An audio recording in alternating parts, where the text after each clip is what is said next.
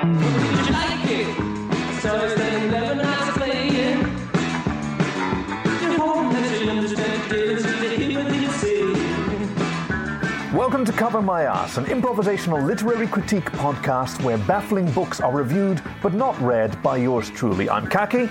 Hi, and I'm Kay, and remember, we only judge a book by its cover. And we find ourselves once more among the towering stacks of your library. Now, you've selected something cracking for us today, so can you tell us more about it? Yes, it's a book which I completely forgot to actually take off the shelf. Let's go take it off the shelf. Doop, doop, doop, doop, doop, doop, doop, doop. Coming off the shelf now. It's coming down here. Oh, yes, it's called Dagger's Point. Yes, that's it. Dagger's Point by, what does it say here? Anne Logston. Anne Logston.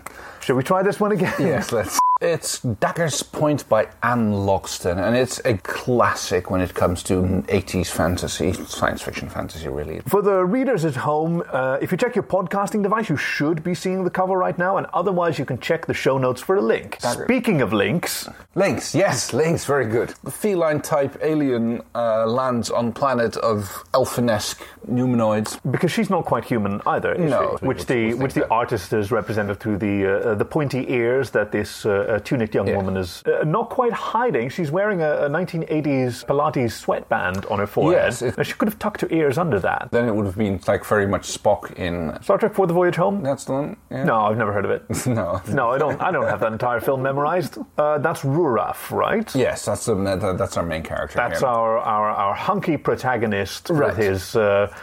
I mean, if we look closely at this image, that's rather an asymmetrical 29-pack that he's rocking there. It is. As you can see on the cover, there's a very beefcake look to this cover. I find myself unable to look away almost. When I read it myself, I got an impression of him being furred all over, and this is just purely eye candy, get people to... Oh, the glistening pecs. Grab, yes. Yes, It's like, understood. Unless he's being shaved? Ooh, it's like if you... Yeah. There was that would have been a scene, wouldn't it? I was going to say, yeah. They make such a point of clipping all of his nails, so many nails. Yeah. Well, that if this was part of his 4 grooming, in the back, 4 in the front, and then 2 paws, and like you 4 arms, and then you've got the dew claws. Yeah, there's a lot of grooming involved. Lots of soft brushes and hard brushes and wire brushes. And if any of that had involved shaving, then you can bet that Miss Anne Logston would have certainly regaled us with all the details of that. Right. Also, I mean, you've seen Sphinx cats. I've cuddled Sphinx cats. They don't have bronzed, oiled skin. They're pale and white and usually hiding under a blanket. Hiding under a blanket or cuddling up very close to you because it is so cold in Moscow. And I never really got the point of towers. Tors? What is it? Tors or towers? I always forget. Well, I think it's a regional thing, like soda, pop, tomato. towers. They're obviously an allusion to classical themes, but even then, I think they're just like a matter of sexual virility. Yeah, definitely. The horse has always been a very virile symbol, and to combine that with a creature capable of speech, and then combine that with a creature capable of incredible feats of agility and predatory elegance and danger and menace and arousal. Oof, getting a little hot on the collar here. Hard to keep focusing with all of those abs. I wonder if we can maybe just tape some of those abs down so we can focus on, because Ruraf, the stranger in a strange land, is joined by the young woman. Her name is Madeline, and she's a bit of an outsider in her land as well. Like, she's not alien by any means. Well, she's one of the living on the fringe outcast for some indeterminate reason. Well, at least at the beginning of the book. Of course, she sees the spaceship coming down and skimming one of the proud mountains. Well, yes, it's like any landing you can walk away from is a good one, and any one you can use a ship again is great. This was definitely not a great landing. See, but this is interesting. It didn't occur to me until much later in the book that she was an outcast. She seemed to me like a frontierswoman who was striking out in the wilderness, who had left behind the comforts of civilization to explore the wild unknown. They describe the mountain range that might have been the rim of an old supervolcano. Yes, and as you say, it's like the landing is clearly makes an impression on the terrain here, much to the chagrin of the local populace, who see this as a defilement of their own mountain, which causes the populace to move out of the village, or at least go on a pitchforks and torches rant, which of course then finds Madeline out in the open, and she immediately gets blamed for this occurrence, even though she's like, as unfair as it is for the local townspeople to come and pursue her, she is sheltering an actual alien. Oh, absolutely, yes. It starts off with the alien unconscious at first when you. It's a bit of a meet cute, really. It is, and I don't know. There's no questions asked about how she managed to haul him away from where she finds him, because he outweighs her by factor 2, maybe 3. I don't think that it's completely hand-waved. Like, it's mentioned that she built this cabin herself, and it's a log cabin. True. And for someone to be able to do that, of her stature or anyone else's stature, like, it requires some ingenuity. So she probably has a sled that she has access to. I haven't considered that. No beasts of burden mentioned, of course. Of course, it could also be that the cover artist in the pursuit of the hunkiness has also made like him almost twice as tall as she is. Where in fact, do you think that maybe he's the size of an actual cat? Well, that would. You think that maybe we're supposed to? Well, that would make the scenes where she's riding on his back quite. Yeah, that wouldn't work. But if you assume a decent-sized pig. If you assume his lower body to be the size of a like a lion or so, and then his upper body would it'd be like. Yes, exactly. It wouldn't be much taller than a standing human. Rather than she comes up to his hip. It does make sense, because in Logston's prose it does show up that they saw eye to eye, like that expression comes back several times, and she's never looking up at him, he's never looking down at her. No, totally. No, I agree. This artist must have been taking some liberties. This artist, by the way, is it Bob Ross? I mean, look at the brushstrokes on the background. Right? I would say, yeah. Yeah. I've never seen him draw humans or. Well, I think the rest might have been a paint-over job, but they might have just taken a Bob Ross original, because even the head of the lynx, that looks like a triple paint over. It doesn't. Yes, that doesn't look like it was drawn at the same time as the 29 and a half. It looks like someone took a sticker of a lynx head and exactly. Like maybe first it was a lion, and then Anne Logston changed her mind. Now it's going to be lynx. It's hard to tell because he's actually sitting, isn't it? Like he's got his. Is he on his haunches? Oh, it's hard to tell. Got his hind. Oh, I see. Yes. Hind paws flat. Yeah, so he's definitely sitting. Which must be really awkward. The spine! What does the spine do? Oh, yeah, the spine and then the lungs. I mean, imagine how lungs, they breathe in, and where do they stop? I mean, do they go down into the humanoid torso, stomach? A second set of lungs. What's in there then? I know, but and of course the digestive tract is just an extremely long. Is it the esophagus? The esophagus is what it's called until it meets the stomach. Do they have just the one stomach, or do they have multiple stomachs like cows do? He's a carnivore, so I would not assume that there's to be multiple stomachs. It has to be Yeah, okay. I would think that there's it maybe just goes straight down. I mean, maybe that's why he needs 29 abs to help that food moving down, create the peristaltic movements. Ooh.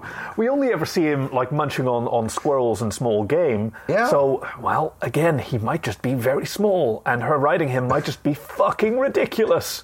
I'm going to choose to believe that he is a very small tabby lynx. Or maybe a real lynx size, but that would be a real lynx size. That would be something of her riding it. It would be like one of those people on those mini bikes, which are just yes, no, that's great.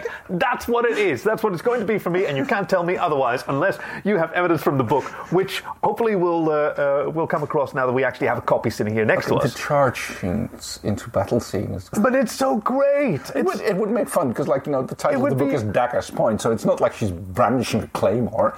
It's like not a claymore. What's it called? I think it's a glaive. It's a glaive on a stick. Glaives are always on a stick. That's the whole point of a glaive, yes. I've seen Krull. That wasn't a glaive. They call it a glaive. Really? Well, yeah, it's the 5-pointed thing. I'm pretty sure that's a misnomer. I think it's the Krebstar glaive. I thought it was like a grown-up You've got glaives, and you've got guisarms, and then you've got... Oh my God. What else do you have? Lancet is one of them, and a lucerne hammer. There's dozens of different heads that you can put on a polearm, and they all have a different name. Wow. Yeah, no, Can you name some more? Not off the top of my head. Yeah, but without looking anything up, can you name some more? One of the things that I noticed, one of them is a mystery linguistic expert, There's a little bit of showing in he's healing, obviously, and he was severely injured. Yeah. But still, during the unspecified period, they somehow learn how to communicate. There's no universal translators, there's nothing like that. It's a bit of enemy mine, isn't it? A little bit that, but it's like when there's the first confrontation with the villagers that involves both Ruraf Ruraf and Madeline, it's he's clearly, he says a few things, and he's clearly completely understanding of quick dialogue between. I thought that was Madeline very interesting because it sort of cast his earlier silence as more of a taciturn attitude rather than ignorance. On the spacecraft that delivered him to this planet, they must have done some investigation prior to their arrival. Clearly a civilization that has not invented radio transmissions yet. You can sit there in your spaceship, orbit the planet, and unless you get a telescope on the right place, it's like you're not going to see very much. You might luck out with a Rosetta Stone, but then what would you compare it to? Yeah, how do you know what it sounds like? You might see. Nowadays, if you look at from the space station, like cities are completely lit up, and you can make out the outlines of landmasses simply for places where it's lit up and where it's not. But from orbit, how would you distinguish a campfire from some fireflies? Yeah, exactly. I don't think you'd see that from orbit. Then again, cats have very good night vision. And to be honest, I really like the concept of cats bouncing around in zero gravity. You've seen the video of cats in the vomit comet, and they either go they turn into complete spinners when they just try to find out which way is up, and they just do their I'm trying to get land on my feet thing. I can just imagine if you give a cat a week to figure out, they'd be fucking amazing in zero G. They'd be absolute athletes. Well, let's get some cats up to the ISS. I see we have a candidate right here. Well, the little librarianess. She sheds like crazy, so that I wouldn't want to wish that upon anybody who has to clear out the air filters on the exactly, and the CO2 scrubble. I guess that's where the Sphinxes come back in again. Space. I guess that's where the myth of space goblins came from. Someone put a helmet on a Sphinx cat. That's the cutest thing. With those big old eyes. I know that some people find them upsetting to look like, but I think they're utterly charming. They're like walking testicles. There are nicer ways to describe. I was going to call it God's creature, but no, it's certainly one of ours. I was going to say. And who knows, when we breed them through a few more generations of aesthetic enhancement, they'll have a 39.5 pack of abs just like Ruraf over here. I mean, I love his pelt, and I'll remember, speaking of pelt, how many references to ear tufts are in this book? Oh, I know. I think it is Mrs. Logston's I know. thing. And it's like, well, who can blame her? She has to be a cat owner, because as a cat owner yourself, you undoubtedly recognize this where you... Yes, exactly, where you... on the tips of their ears. Absolutely. It doesn't happen in the book, but you can see there's certain scenes where there's her fingers are itching and she wants to go stroke over his hair and scratch his ears, and because she very conscientiously avoids the traditional trope of a romantic subplot. There is tension. There are two people in intense situations, isolated from their civilization, with no one to depend upon except each other. But it doesn't automatically descend into romantic dependence. There's a very strong friendship that is earned and tested, despite the whole sexual connotations that towers, in a traditional Greco-Roman tradition have. There's a few allusions to desires. Oh, she's a hot-blooded woman, and he's a hot-blooded cat man. There's definitely the whole her waking up between his paws and. Oh, by which you mean she's lying against his belly. She's not. Right. Yes. Okay. No. Okay. You've read the book. Just making sure that. Wow. I gave it to you on Thursday, wasn't it? Sure. We're recording this on Sunday, by the way, so it's...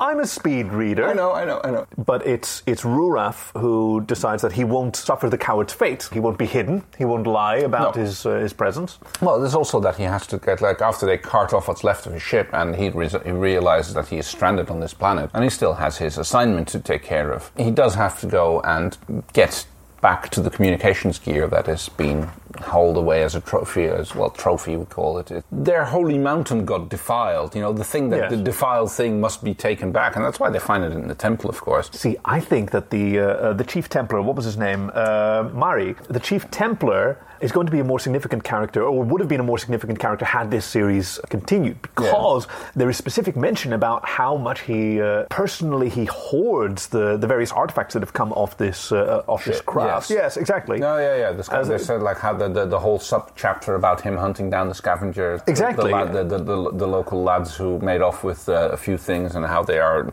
He's extremely possessive of it. Yeah, and I think it's also an easy shot to show of his ruthlessness, how ruthless he is towards anybody who crosses him without actually having to inflict that on the main characters.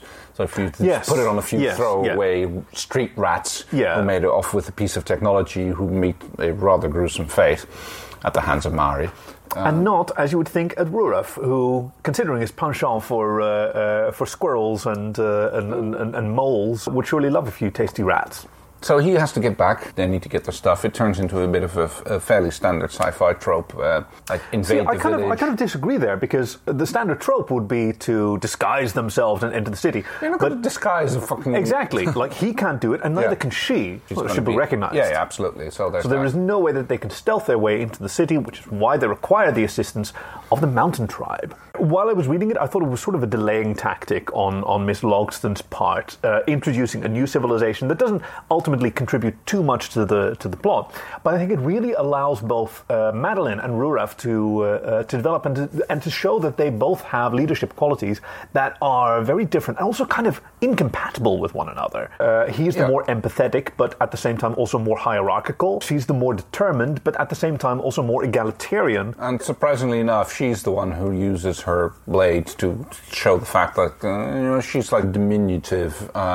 This is the 80s again. Like this, like hey, in my eyes, Ruraf is 4.5 feet tall.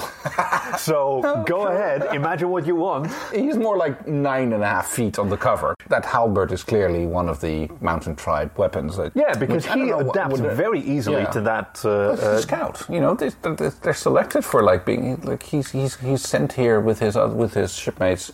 But he's much more uncomfortable with Madeline and her more urbane ways, despite the fact that she's living out on the frontiers. She's still brought with her literacy and a sense of propriety and order. The mountain tribes, their nomadic nature seems much more compatible to his sensibilities. Which makes you wonder how his species developed spaceflight. Perhaps an extension of their own nomadic... There's no clear scene at the beginning of the book about technobabble in the book about why this shaft is... None that's translated. Well... The few examples of Ruraf's language, they're positioned as if it's swearing. I kind of like to think that it's a little technobabble, that it's a little that he's just trying to explain some terms that he just does not have any equivalence for in Madeline's language. The hissing and the spitting, it's like it's probably more swearing than technobabble. But I'm talking about the beginning, the actual crash scene. Yeah. There's no the gravity compensators are failing or blah blah blah. The description is not from the crew's perspective. It's from the observed by Madeline. And her squirrels, rest in peace. Well, and cooked squirrel. I mean, they came in handy when he was hungry. Spacecraft cooked squirrel. All the rage, except it requires crashing a very expensive scout ship. But you do get that hydrazine burn, which you don't normally get on other squirrels. Oh, that's a little sizzle. You don't get that on the grill. Okay, well, clearly I need to drop by for dinner one of these days. You provide the squirrels, I'll provide the hydrazine. Ooh, I was going to go the other way around. Okay, I'll just go hunt some squirrels. You have a point. And so does the dagger.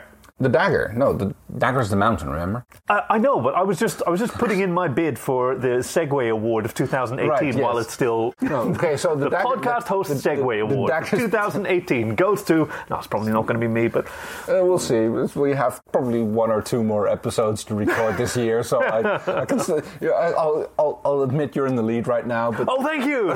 Thank you! Don't count me out yet. The titular dagger's point being the tip of the sacred mountain that is inconveniently smashed into by the, I've got to say, dagger-shaped spacecraft. Yes. But also, they're scouts. The implication is clearly that they're maybe not an invasion force, but they're, And that would be called the tip of the spear. Which is another juxtaposition. He wants to get in touch with his people, but... he was sent here to check if this place was habitable and if it was suitable for colonization. His arrival is definitely the point of the dagger. But I'm not sure that she fully understands. No, she doesn't. No, absolutely not. Because she never asks how many of his people there are. She's very compassionate.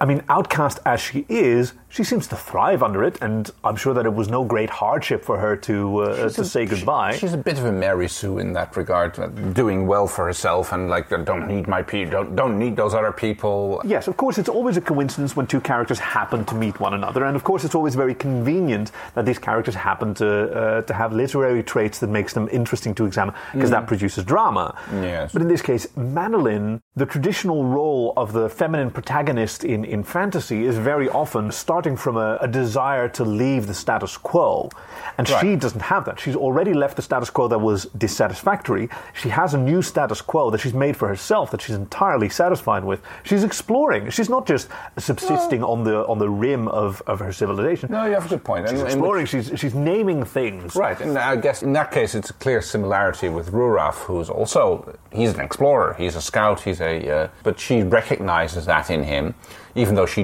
has no idea about the real purpose of his presence, which is the colonization, habitation. Like there's no numbers involved. Yeah, no, absolutely not.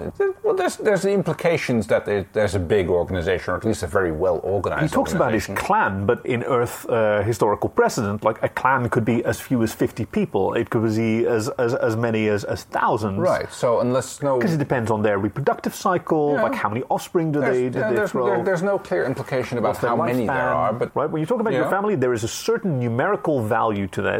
It's more than 2. Yeah. If you're a family, then it's more than 2, but it's probably less than 100 people that you're talking about. Yeah. So when Ruraf talks about his clan, he must have a natural idea of how many that is. He was alone on that ship. It might also be just 20 more people on a bigger ship. Pardon me. Well, of course, it wasn't the only one. There was Bob, which I love that he had it. It's like a cheap shot. It's like a Lynx. Yeah, but you get one of those in a book. No, you get one of those. It's like wing wing. And why wouldn't, like, you've got a Ruraf, why wouldn't you have a Bob? Why wouldn't that be a name? True. It's certainly been clear to the readers at home how much I, for my part at least, have been enjoying this book up until this point, where it takes a serious fucking nosedive into ludicrous territory. When they finally, with the help of the mountain tribes, make it into the temple and into the temple held by Mary, where they finally reclaim the gem communicator that has been Ruraf's mission this whole time. So there's been a spectacular lack of technobabble in the book at this point.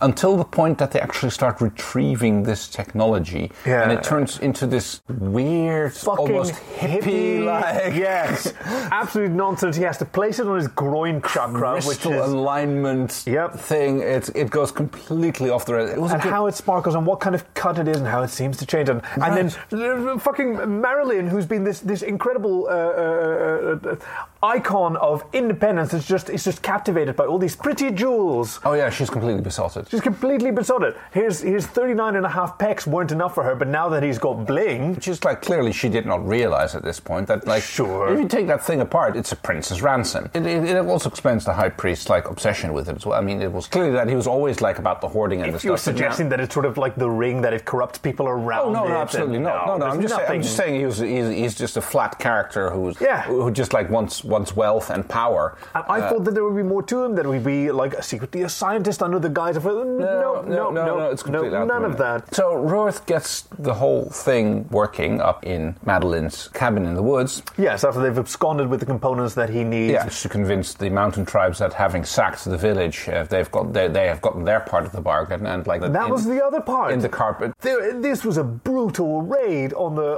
town that's now on fire, and it's been utterly decimated. But apparently we're supposed to be fine with it as readers. Well, maybe Madeline got her revenge on being scorned. A little bit of a fuck you to the village, and like, you kicked me out. Which would be nice if it had been set up at all.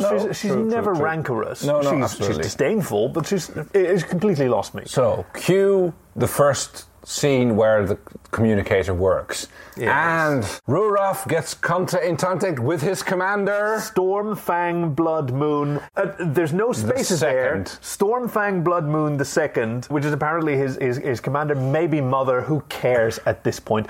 This whole time, I've been so excited to learn more about Ruraf civilization. And then the first thing we learned, half the page is about the throne that she's sitting on and how that works for a tour. Crystal communications. The rest is the crystal communications. It's like a combination between a Shay Loans and a... Is there even gravity? Like there's straps. There's certainly space caps. Extra hilarious if you imagine that they're only 4 feet tall, which is still kind of cute.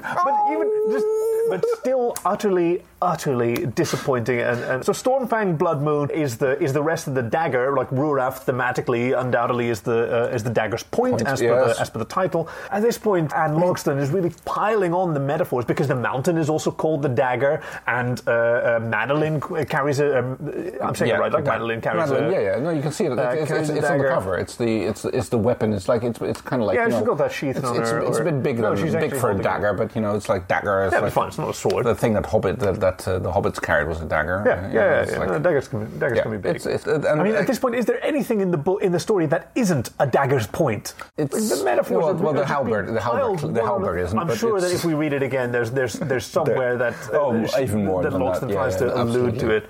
So this explains why it was like it was heralded as a trilogy. I think the publisher did a good thing in justly so in dropping that, because it was great up until the third act, and it goes completely. It was off the so rails. great. I really, really loved it. Loxton was really, really subverting some common tropes in gender relationships, and especially the fact that like the reader isn't clearly meant to identify with one or the other. No, exactly. Both are obviously non. I was Team Madeline for most of the first act, and then Team Rura after the second act, and then Team just finished the goddamn book already in the third act. There was a bit of a guilty pleasure to it as well. I mean, Stormfang Blood Moon, her dialogue was so over the top. It was kind of delicious. Do you think it's like her? It's Anne's own voice coming out through that? If there was any Mary Sue in this story, it would have been Stormfang Blood Moon. And you kind of get one of the, I hated it so much, but on the other hand, I want to give it to her. But it's like the second chapter of Dune. Hey, there's a book we haven't mentioned before, Frank Herbert's Dune. The second chapter, purple eyes. The glowing purple eyes. The second chapter has the Baron Vladimir Harkonnen. It starts off with him monologuing, and then, is this not a wonderful thing that I, the Baron Vladimir Harkonnen, do? It's a terrible sentence. It's rubbish, and it's kind of fun as well. Well, it's kind of. I think that's maybe what she was going for. Like maybe like on the cover of the head, it looks like it was pulled off and then stuck back on again. It's like I still don't get the whole buff toned chest and the fuzzy. I mean, the fuzzy rest is absolutely adorable, but absolutely. Down to the little fluffy tail. There's not much. No, there's not on. It's not on the screen, but certainly in our mind's eye. He has to have that like cute as well. I mean, he's something just occurred to me. Yeah. Her sweatband and Stormfang Blood Moon's crown with a gem set within it. Do you think there's anything to that? I mean, it would have to be kind of like it was described as tiara. It was clearly not. It was clearly not in the book, but the cover artist might have picked up on that. What if here's a wild idea. What if we just imagine what the book could have been about?